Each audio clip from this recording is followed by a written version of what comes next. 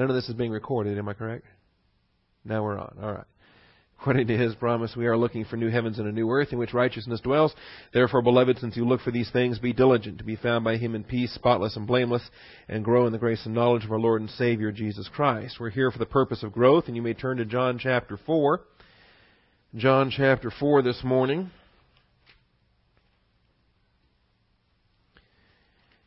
Where we are going to get our first glimpse at the Galilean ministry with the healing of the nobleman's son. The outlining all starts over now with this particular event in the life of Christ. I remember what I wanted to do. I was going to show our progress in the harmony of the Gospels. Before we do any of this, though, let's take time for silent prayer and ask the Father to sanctify our thinking and set aside distractions. Shall we pray?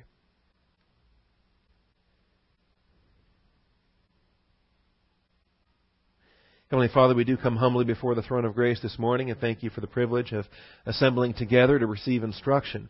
And Father, we're thankful for the freedom we still enjoy in this nation to assemble together, to have a prayer meeting and a Bible class in a public building with a sign out front. We're not afraid of the government coming in and shutting us down or shipping us off to a Siberian camp somewhere. But Father, we also recognize at the same time when You supply freedom that, Father, these are blessings that are often taken for granted. And believers have the freedom to assemble. They also have the freedom to not assemble. And all too often, Father, negative volition expresses itself that way. So while we acknowledge Your blessings and are thankful for them, at the same time, we ask that You would supply to us a diligence to make use of these blessings and these freedoms, give us an increased hunger after Your truth. And Father, continue to keep our eyes open to the snares all around us, that we are in the midst of a crooked and perverse generation, that we are truly engaged in the intensified stage of the angelic conflict. And for believers whose volition starts to waver, whose hunger starts to fade, Father, we pray that You might increase that appetite and supply an even greater sense of urgency. We just thank You and praise You so much for all the ways that You bless us, and we look to You now to open the eyes of our understanding and guide us in the truth. We thank You in Jesus Christ's name. Amen. All right, with the conclusion of last week's study on the woman at the well, we brought to an end the portion of the life of Christ that's centered in that area here in the Harmony of the Gospels. Now, we are following a Harmony of the Gospels that I took from the Nelson's, I think it was, complete books of maps and charts and so forth, and that's one of any number of different harmonies that are available. And when you look at 2 or 3 different harmonies, you will find some disagreements here or there. We'll discuss one of those disagreements this morning when we get into the healing of the nobleman's son, because there are some people that confuse that with the healing of the centurion's servant or son. And whereas I think it's more accurate to view them as separate events, and this harmony reflects that, as well as a couple of other places where I found myself to be in agreement with this particular harmony. And so this one very quickly became my favorite. It was not my favorite, though, in the dating methodology. In fact, I think Nelson holds to a 30 A.D. crucifixion, for example, and a 4 B.C. Birth of Christ, for example. And so I took the Nelson's Harmony of the Gospels and I modified the dating structure based upon my own studies, based upon primarily Harold Hoehner and his chronological aspects of the life of Christ. Excellent, excellent material. So what you have here in this Harmony of the Gospels is really a hybrid table, the basic structure coming from Nelson, but then the dating method being modified. And in the process of this, we have published some notes, really one major section of notes, when we concluded the introductions to Jesus Christ. Are you able to see this okay? Is it too small up there on the wall? Kind of small. Well, we had a section titled The Introduction of Jesus Christ, had 3 areas on it, and then a section titled Birth, Infancy, and Adolescence of Jesus and John the Baptist, and that had 17 areas attached to it. And so when we got through basically the visit to the temple, I can zoom in on this. That's no biggie. We can get as big as you want to get. There we go. Once we got through the visit of the Magi, the escape to Egypt, the murder of the babies, and all of these, the childhood, the visit to the temple when he was 12 years old, that really became, because the summary of Jesus' growth to adulthood was just a couple of verses there. Once we got through Luke chapter 2, then we published a packet of notes, and hopefully you have those. If you don't, we can get some more printed off. I did find one more that hadn't been handed out, so I have one more of those up front here that you can take this morning if you never got that packet of notes that was originally distributed. Anyway, that covered the introduction of Jesus Christ and then the birth, infancy, and adolescence of Jesus and John the Baptist. And then, since that point of time, we have moved on to deal with these next couple of sections here, the truths about John the Baptist and then the beginning of Jesus' ministry. And you might recall that there had been an error in our Harmony printings that had combined these two sections into one section. And when we found that error last November, we were pleased to remedy that, repair the Harmony chart, and to put out a corrected Harmony chart. If you find that you still have a Harmony chart that only has truths about John the Baptist with 12 points under it, then you have the incorrect chart. And you will find that you don't have the heading that says beginning of Jesus' ministry, and you'll find that you don't have those 4 items that were supposed to be under truths about John the Baptist. So if you have one of those flawed charts, we can replace that for you. If you're not sure which chart you have, just show it to me and I'll tell you whether it was an old incorrect one or the newer proper one. Anyway, this morning we have new notes, and you won't need them for this class. You can pick one up on your way out the door, but they are down in front here. And they take you through everything up to the woman at the well. And so you're going to want to take a packet of those before you go. And I think I made enough. I made 15 for this morning. We can make some more. Anyway, and that will cover these sections here, from truths about John the Baptist down through the beginning of Jesus' ministry, basically through the woman at the well, leaving us off here at verse 42 or 45, so to speak, in John chapter 4. Everything up through last week is now available in printed format. And so we arrive this morning at the beginning of the Galilean ministry.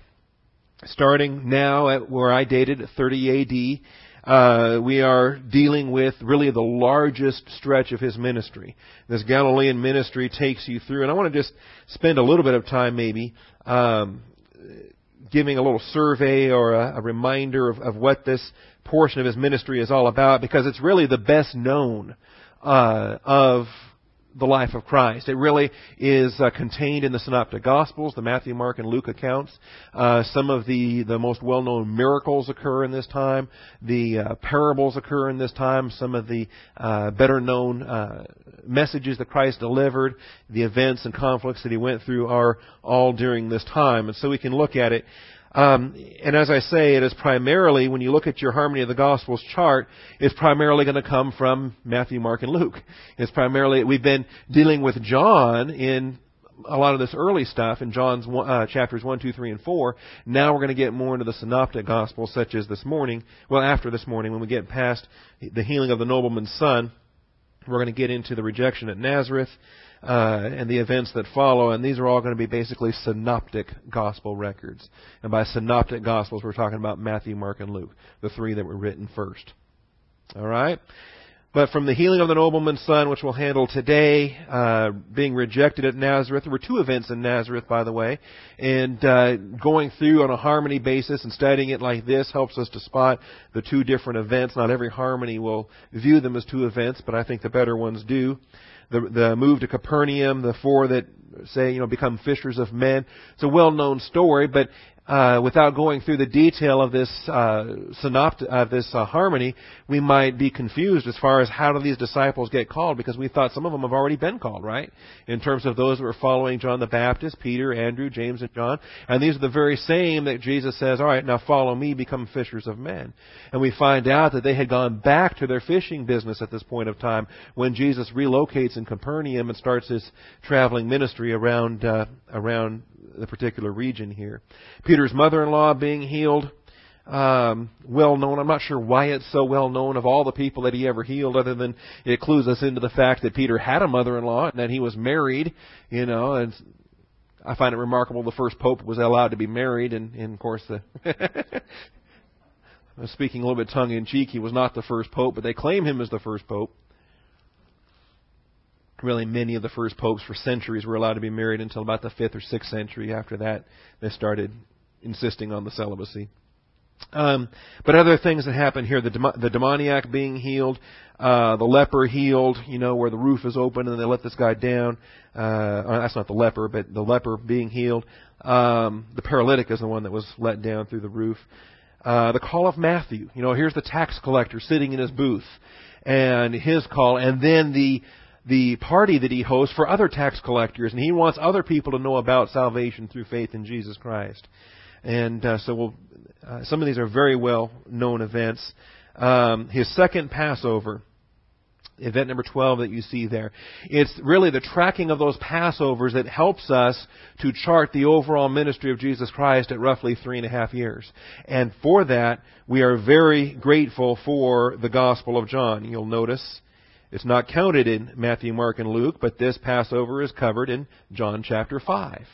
And if we didn't have the Gospel of John, if we didn't have the structure that helps us to see these Passovers coming and going and coming and going, we wouldn't understand the 3.5 year time frame. If all we have is Matthew, Mark, and Luke, we could pack the entire ministry of Jesus Christ in something just under a year.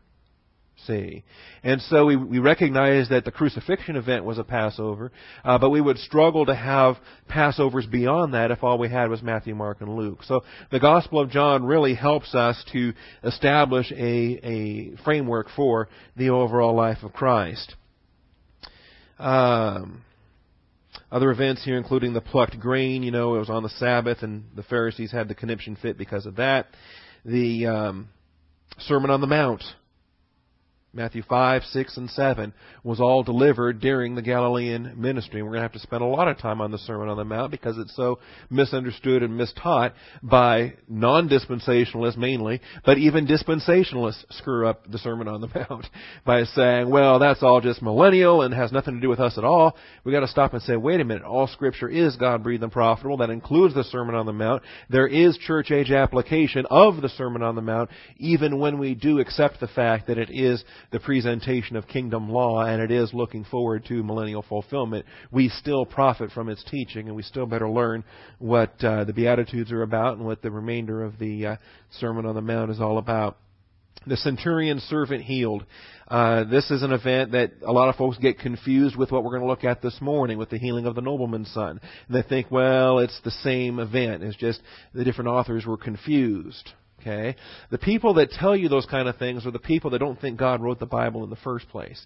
They think that, well, just people collected traditions and stories and just kind of through, memories and oral traditions, these things were gradually compiled and put together. No, it's the wrong answer. God wrote the Bible. All Scripture is God-breathed. And we accept the fact that the nobleman is not a centurion. The centurion is not a nobleman. There's a difference between a son and a servant. And we can handle these things, I think, fairly well.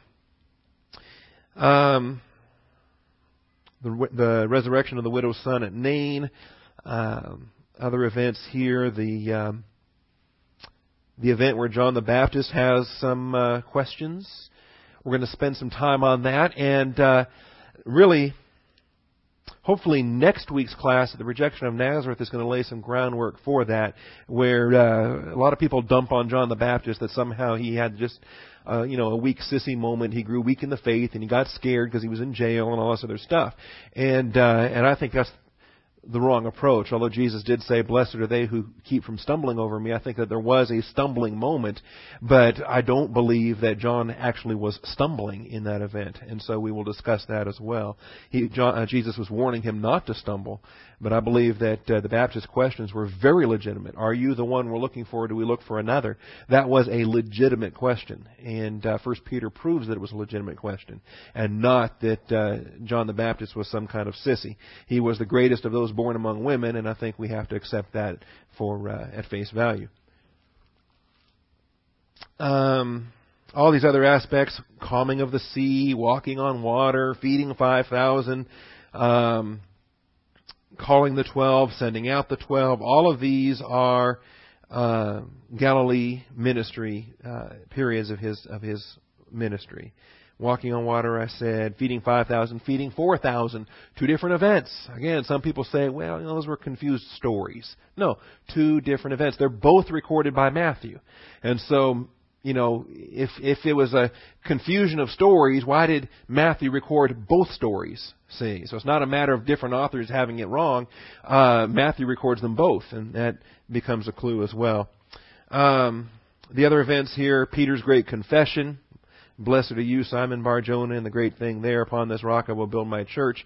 Things we're going to have to deal with because it has nothing to do with Roman Catholicism, but it does have everything to do with angelic conflict in the dispensation of the church. That we are indeed engaged in the intensified stage. That the gates of Hades are very real in the conflict that we have to deal with. So we will look at that as well. Jesus' brother's advice, that's Gospel of John, chapter 7, helps us to clue in on the dates involved. That was not a Passover, though, but it was a Feast of Tabernacles in the fall. It still helps us to understand the time that is going by. All right, so 56 events in the Galilean ministry. Then the Judean and Perean ministry, starting in the fall before he's crucified, October of 32 A.D., then the final week at Jerusalem, March of 33 A.D. Crucified on April 3rd, Friday, April 3rd, 33 A.D. All right, so that kind of gives you a sense of where we are. And I think you say, well, this is our, whatever lesson this is. This is Life of Christ, lesson 62. And we've just now gotten to the Galilean ministry. And you say, Pastor, I've calculated that we should finish this study roughly 5 years after the rapture. Well, no. I do anticipate that having laid a lot of groundwork and having done enough homework now in these early foundational stages, that it really should start taking off. With the Galilean ministry, with parables, with miracles, with events and things, I do anticipate that things will speed up significantly. All right, so speaking of which, let's look at this healing of the nobleman's son. John chapter 4.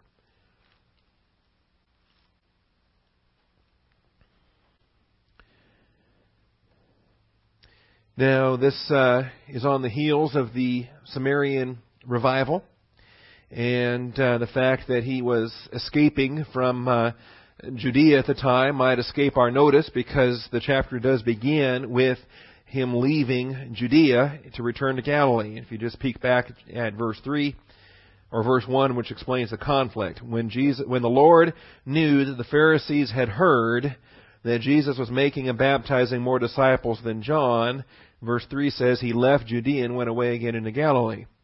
And he had to pass through Samaria. We've discussed this in previous classes. He didn't have to geographically, didn't have to even culturally, but he had to spiritually, because that was the direction the Holy Spirit was sending him. So he is fleeing, as it were, to Galilee, and he had to go through the Samaritan region because that's where the positive volition was, and that's where the Father wanted him to bear fruit. But the passing ministry being complete, he now is returning to, or going to where the Father wants him to minister for the next couple of years, and that is in the Galilean region. Now, after, as it says in verse 43, after 2 days he went forth from there into Galilee, for Jesus himself testified that a prophet has no honor in his own country. So when he came into Galilee, the Galileans received him, having seen all the things that he did in Jerusalem at the feast, for they themselves also went to the feast. And we're going to talk about this a little bit more this morning, because it really reflects a negative attitude on the part of the Galileans, that they were excited to have a miracle worker among them, but they were not necessarily excited about any message that he happened to deliver. They were excited about the miracle worker, they were excited about the big splash that he made in Jerusalem, and they were thankful that, one of their own, so to speak, was returning back to Galilee, coming back home. And yet, as Jesus testifies, and as the proverb rightly declares, a prophet is without honor in his own country. This is going to be a place of conflict. And I find it remarkable that even though it's going to be a place of conflict, that's where Jesus goes, because that's where the Father wants him to go. See, Scripture doesn't say run with endurance the race set before you, the race that you pick out for yourself.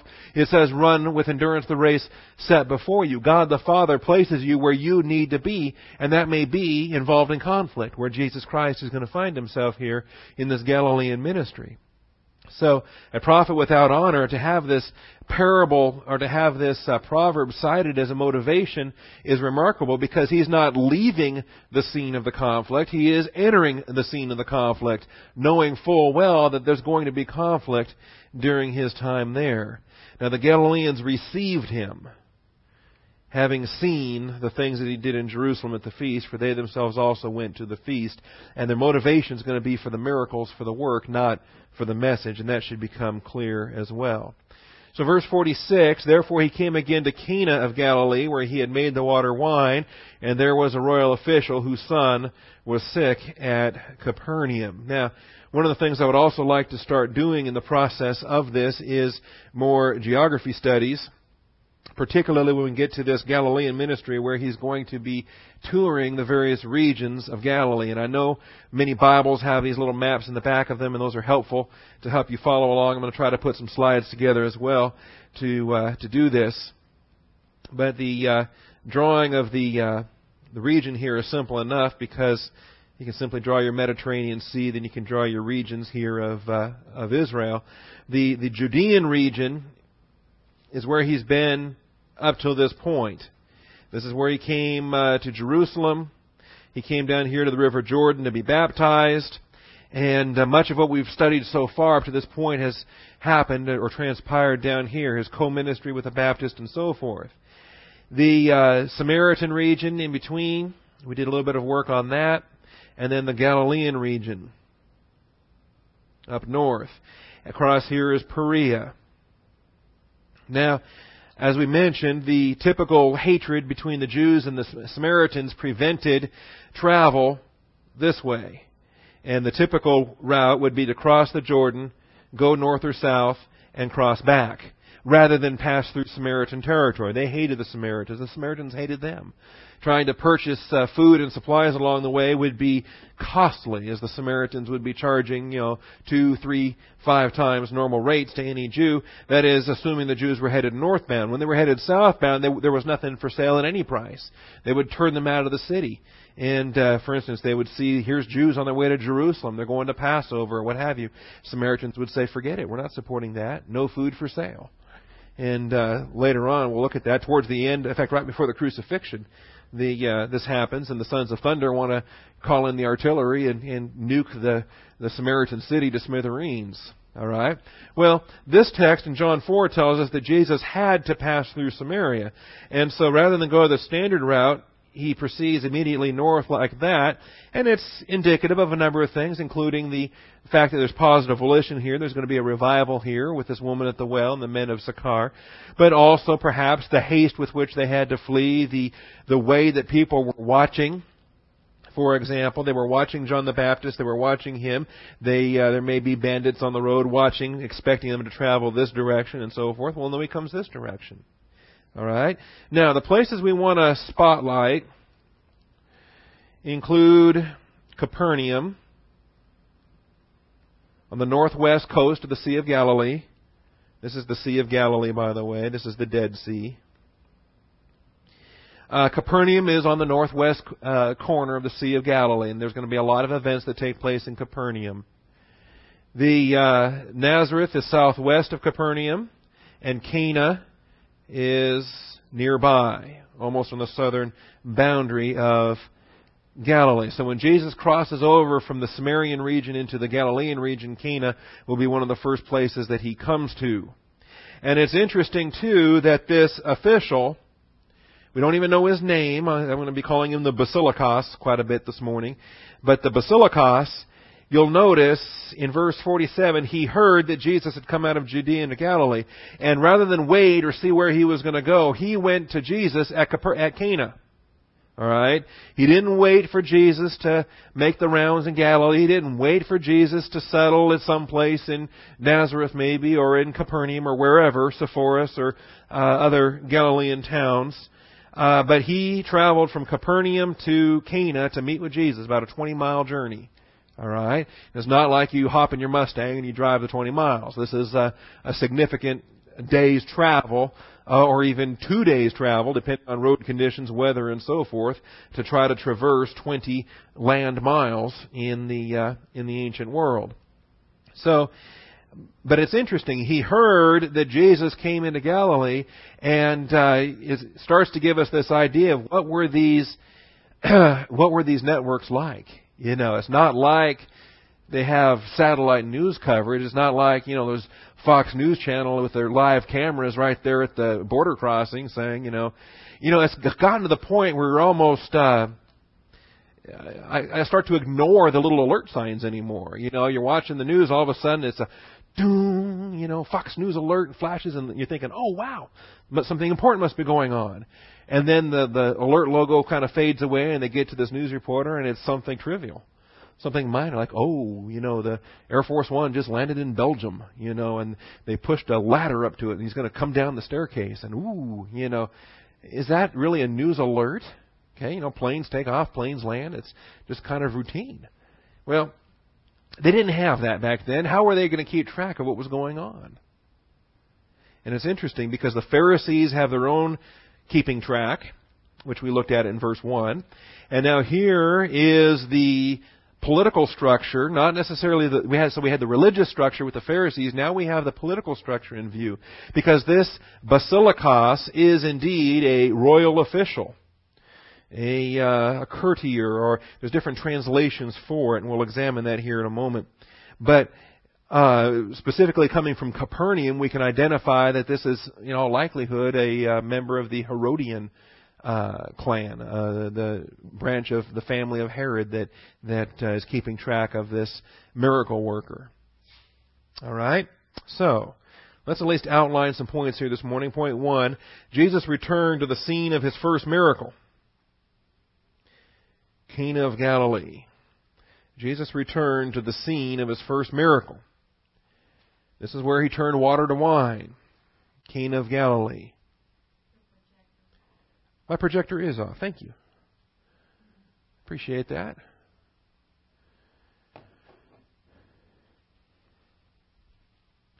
Is your husband a deacon? Must be. Okay. Good deal. Appreciate that. You wonder who would have just...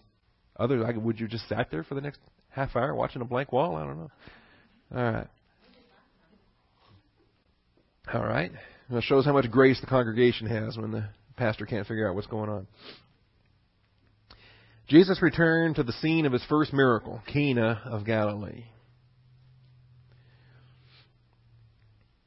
John 4:46 refers to this. He came again to Cana of Galilee where he had made the water wine. Just in case you lost track of what had happened between chapter 2 and chapter 4. And a reminder back to the event that we studied in chapter 2, verses 1 through 11. Now it's interesting, he's going to do a miracle here, and it's recorded in verse 54 as his second miracle. It says in verse 54, this is again a second sign that Jesus performed when he had come out of Judea into Galilee. And John in this gospel is tracking 7 signs that the outline of these 7 miracles is sufficient unto the gospel message of Jesus Christ. And I think I've mentioned that in the past as well. There were other miracles in between. We don't want to get worked up about that. There's skeptics and critics and mockers and so forth will say, well, wait a minute. Wasn't he doing other miracles when he was in Jerusalem? We read at the end of chapter 2 that he was doing miracles. In chapter 2 and verse 23, there he is in Jerusalem, and he's driven people out of the temple, and then he did some signs there. And it says in 2:23, he was in Jerusalem at the Passover during his feast, and many believed in his name, observing his signs which he was doing. So there were miracles going on in Jerusalem, although the Gospel of John doesn't see fit to record what those miracles might have been. All right. And you'll notice in verse 24 there, Jesus on his part was not entrusting himself to them, for he knew all men, recognizing that while they had a bit of excitement and zeal and eagerness because of the miracles, that they had no interest in the message. And we'll see that as well. So back here in chapter 4, when it tells us this is again a second sign that Jesus performed when he had come out of Judea into Galilee, John's not trying to ignore the miracles that were done there in Jerusalem, but they don't fit his purpose in demonstrating the 7 miracles that he's recording that communicate the gospel message. And I hope we can keep that in our mind as well. At some point, and the format we're teaching this in maybe doesn't lend itself to that, but at some point, perhaps, a worthwhile study would be just simply to go through the 7 miracles of John and outline how these 7 miracles can be a gospel record. But John 20 and verse 30 tells us there were many other signs Jesus also performed in the presence of the disciples, which are not written in this book. And remember, if everything had been written down, the whole world couldn't contain all the books anyway. But he says, but these have been written so that you may believe that Jesus is the Christ, the Son of God, and that believing you may have life in His name. So you can take the 7 miracles or the 8 miracles. Some, like John Niemela, will say the resurrection itself was also a miracle. So there's 8 miracles presented in the Gospel of John. And you can take that outline of either 7 or 8, and you can give a gospel message so that anyone under such teaching will understand that Jesus is the Christ, and that believing they may have life in His name. Now, back to Galilee, though, and for miracle number 2 in Galilee, both of which occurring in Cana, we have the interesting things being spoken. All right? Let me just give you a clue. Water to wine, man can't do that. Only God can do that. Only God can supply salvation. Miracle number 2, it must be accepted on the basis of faith. And this man here, this nobleman, is going to believe Jesus' promise on the basis of faith. Jesus says, go your way, your son lives. And the man believes. And he gets back to Capernaum, and even before he gets back to Capernaum, he finds out that the son is healed. Okay? So this is a story dealing with not only a miracle, but also observing the faith of this nobleman. And so in the first 2 miracles that we have, the water to wine and the healing of the son, here we recognize only God can do it. And we must accept His promise on the basis of faith. Okay? And that's your first introduction to how you give the gospel. When it comes to salvation, only God can do it. Only God can accomplish what needs to be done in order to provide redemption to the human race. And secondly, you have to accept it on the basis of faith. Say, your response to God's promises can only be on the basis of faith. Nothing else will appropriate that benefit to your account. All right, so he's returning back to the scene of his first miracle. And this becomes a remarkable contrast because you'll notice, at verse 47, when he heard that Jesus had come out of Judea into Galilee, he went to him. Now he heard about the Judean miracles. He heard about the Judean ministry. He heard about Jesus because of Judea, not because of Galilee. Okay? Likewise, in verse 45, when he came to Galilee, the Galileans received him. Why? Having seen all the things that he did in Jerusalem at the feast. Okay? The things that we don't find here are any reference to the water to wine, other than John's editorial reference to it. The people have no acknowledgement of that. It doesn't say, when he came to Galilee, the Galileans received him, having remembered the water to wine miracle. Okay? Because other than those servants and his disciples and Jesus' mother, nobody knew about that miracle. The butler didn't know anything about it. The bride and groom didn't know anything about it. Most of the drunk guests didn't know anything about it. Okay? Other than the fact that they were feeling pretty good and here comes wine better than any they've had up till now. Okay? That was a private miracle. And so too with this basilikos, with this royal official, he comes hearing that Jesus has come out of Judea, the emphasis there being on Judea. He has no framework for the first miracle that was done. All right? So subpoint A, that first miracle was a private work of power for the manifestation of His glory to His disciples. That first miracle was a private work of power for the manifestation of His glory to His disciples. And when we peek back to chapter 2, we see exactly that's what it was. In verse 11, this beginning of His signs Jesus did in Cana of Galilee and manifested His glory, and His disciples believed in Him. You know, the wedding guests benefited simply by having, wine available when the wine had run out. But the disciples benefited spiritually. They benefited by observing a manifestation of Jesus Christ's glory and beginning the process of learning who the Christ truly was.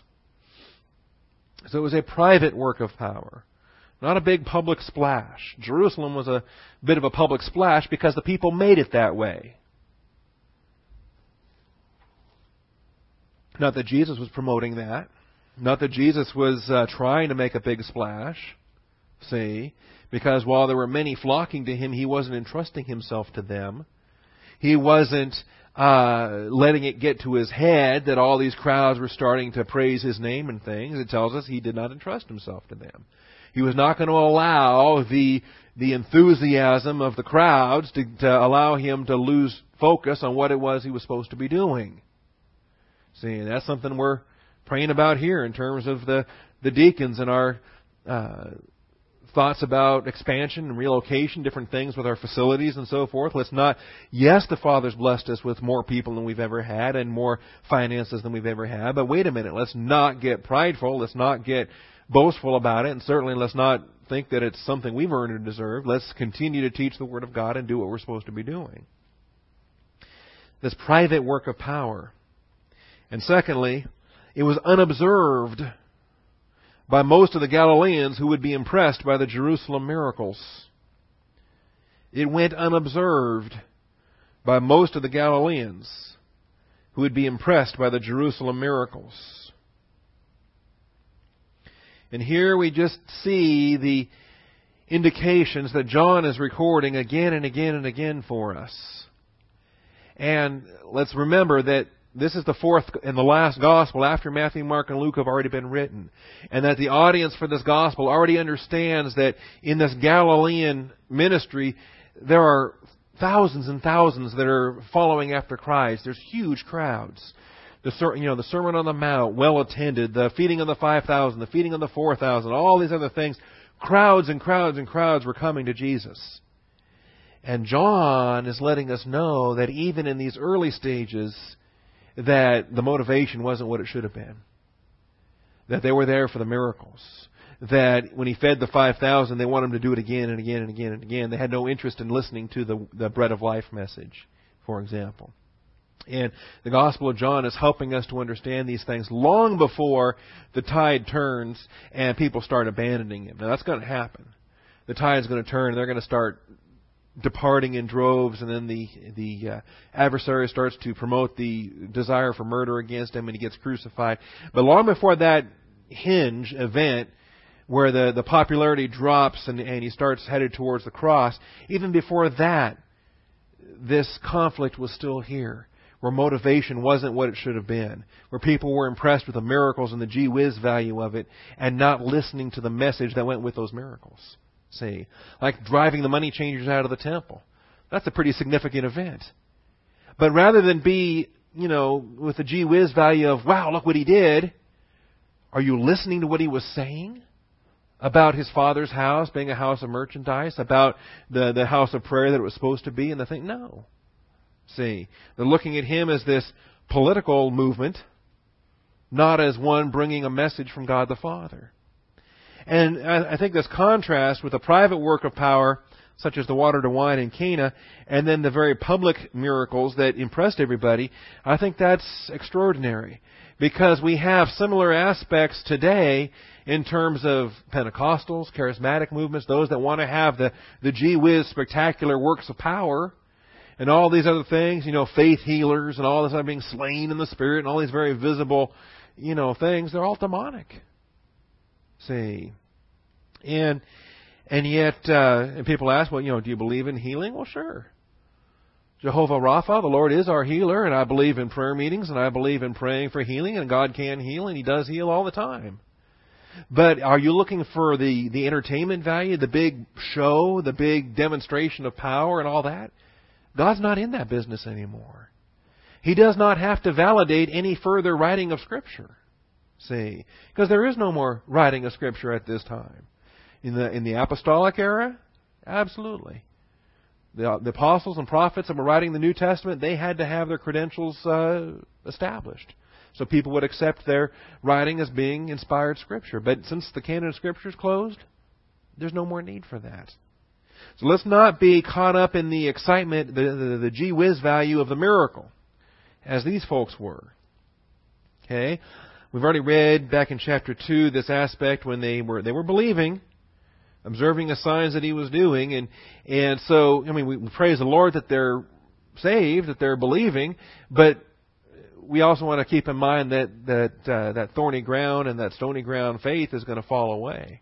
That they're going to have that immediate excitement, but when difficulties come, they're going to peel away. And Jesus understood that. That's why He was not entrusting Himself to them. And here in chapter 4, we find a bit of exasperation where this nobleman comes and says, you got to hurry to Capernaum. And Jesus says, unless you people see signs and wonders, you simply will not believe. And the Lord is just nailing it right there, dead on bullseye. These guys are just chasing after the miracles. And that's the wrong priority. Now, secondly, we're introduced to this royal official. Point 2, let's examine this royal official. We have in the text, tis basilikos, a certain basilikos. Not just any basilikos, but a certain basilikos. And it's a difficult word, just simply judging by the fact that all the different Bible translators do different things with it. I meant to start that program a moment ago. We'll let that get going. I just wanted to show you all the different ways that verse 46 gets translated. In the New American Standard, it reads, "And there was a royal official whose son was sick at Capernaum." That's the 95 update. In the old New American Standard, before the 95 update, it says, "There was a certain royal official whose son was sick at Capernaum." And with the 95 update, they dropped the word certain, feeling that it was somehow, extraneous or somehow redundant. All right?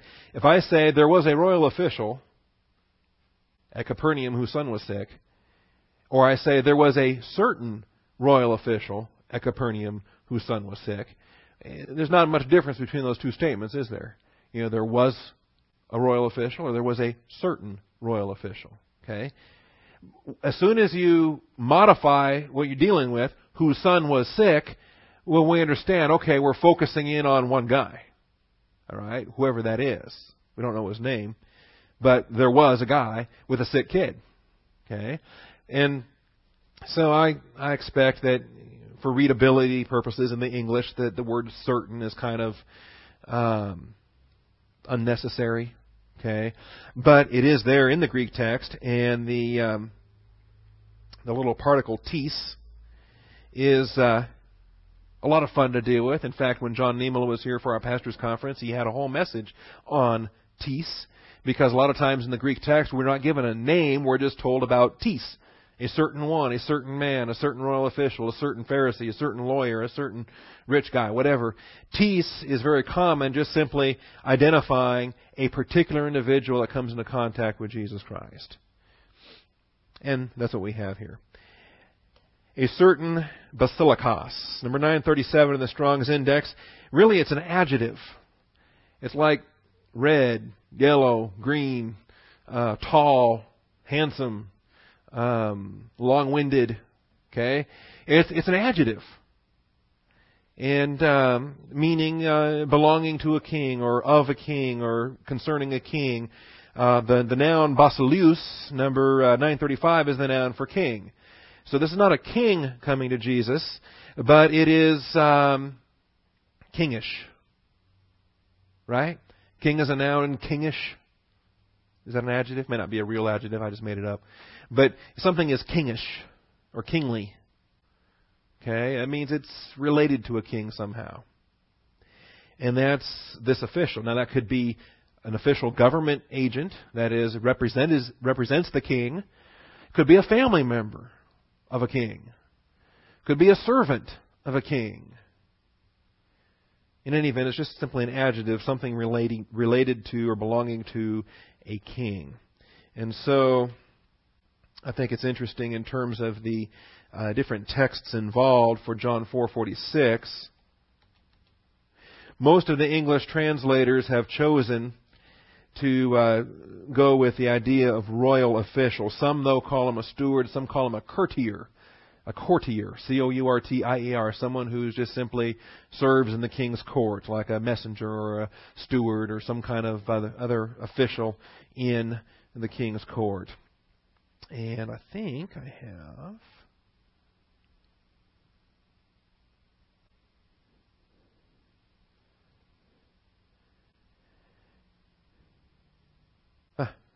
This will be a little extraneous, but why not? Let's do it. The opportunity to look up John 4:46 in every Bible and see how the different translations handle it. But usually it's understood that this is somebody attached to the royalty present at Capernaum, meaning the Herodian royalty, see, not the Roman royalty, as it were. Not Caesar or anybody related to Caesar's family, not Pontius Pilate or anybody associated with Pilate, the governor, but dealing with the Herodian royalty, that is the son of Herod the Great, the Herod Tetrarch here over the Galilean region. So, I should have left Greek Bibles in there too. Basilikos in almost every Greek text. Darby calls him a courtier, C-O-U-R-T-I-E-R, courtier. Nobleman in the ASV, royal official in the Amplified. Hey, I even got some Spanish Bibles here. Allí cierto oficial. All right. In the Latin, the Byzantine, King James calls him a certain nobleman. English Standard calls him an official. A government official in the Good News translation. Royal official in the Holman, the New Holman. Different terms for it. They have a hard time with it. A couple of these I thought were interesting. One of the king's important officers. Well, all right, New Century Version. NIV, certain royal official. And so forth. Anyway, it's just a spiffy utility where if you have a verse and you want to see how it's employed in different translations, this little utility will look it up for you in every Bible that you own. All right. He's a royal official. Subpoint A. He's not named specifically. Even though John, the author, was not hesitant to name names. In fact, it's remarkable that he's not named. Even though John was not hesitant to name names.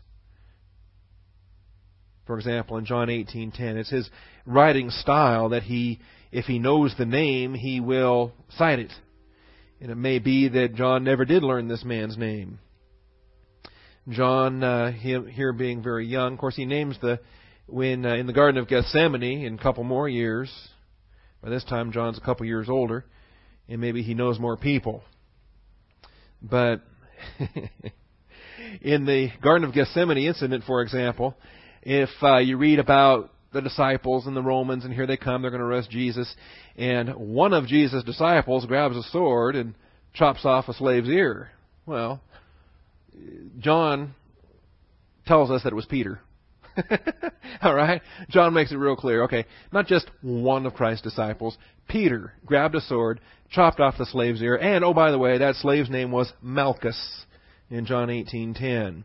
Simon Peter then, having a sword, drew it and struck the high priest's slave and cut off his right ear, and the slave's name was Malchus. Okay, so John is not adverse to naming names. In fact, he's rather he likes it. He likes to name names when he knows the name. See, and it's interesting. You wonder who did he know and when did he know him, and how young was John in 30 A.D. If he's going to live to 100 A.D., for example, before his death of old age, he's going to live 70 years past this event. It's likely that he's a teenager here in 30 A.D. And he's a little bit older, 2 years older by the time of the Garden of Gethsemane, 2.5 years older at the time of the Garden of Gethsemane. So it may be that this early in Jesus' ministry, he doesn't know who this political figure is. So he just calls him a certain official. Likely, he was an official in the court of Herod. And I've already stated, the Roman government was all based in Caesarea on the coast. And the Roman government, for example, Pontius Pilate as the governor, was in Caesarea on the Mediterranean coast. And he had officers and soldiers stationed in Jerusalem. They had officers and soldiers stationed in various places throughout Judea, Galilee, and Samaria. But the political offices were in Caesarea. They were not in Capernaum.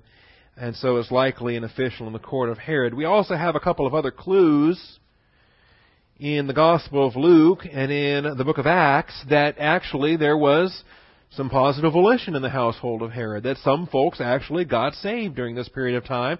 And following the resurrection of Jesus Christ, there will be people mentioned that are actively involved as members of the church in the early church. There's a fellow named Chuzas in Luke 8:3, and then Manaen in Acts 13:1. Luke 8:3.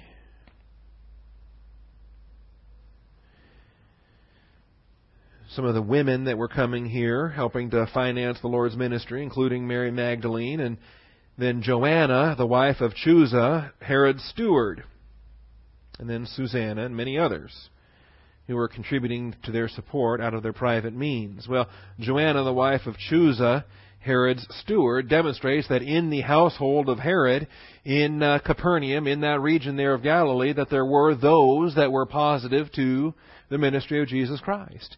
The family of Herod itself was an Idumean family, an Edomite family, but they had a lot of intermarriage among the Jews. Mostly they were trying to gain legitimacy for themselves. They weren't Jewish, but they wanted a claim to the Jewish race in order to have a legitimacy to their throne. Herod marrying the daughter of one of the Maccabean priests and things like that, trying to have a legitimate claim to ruling over the Jewish people.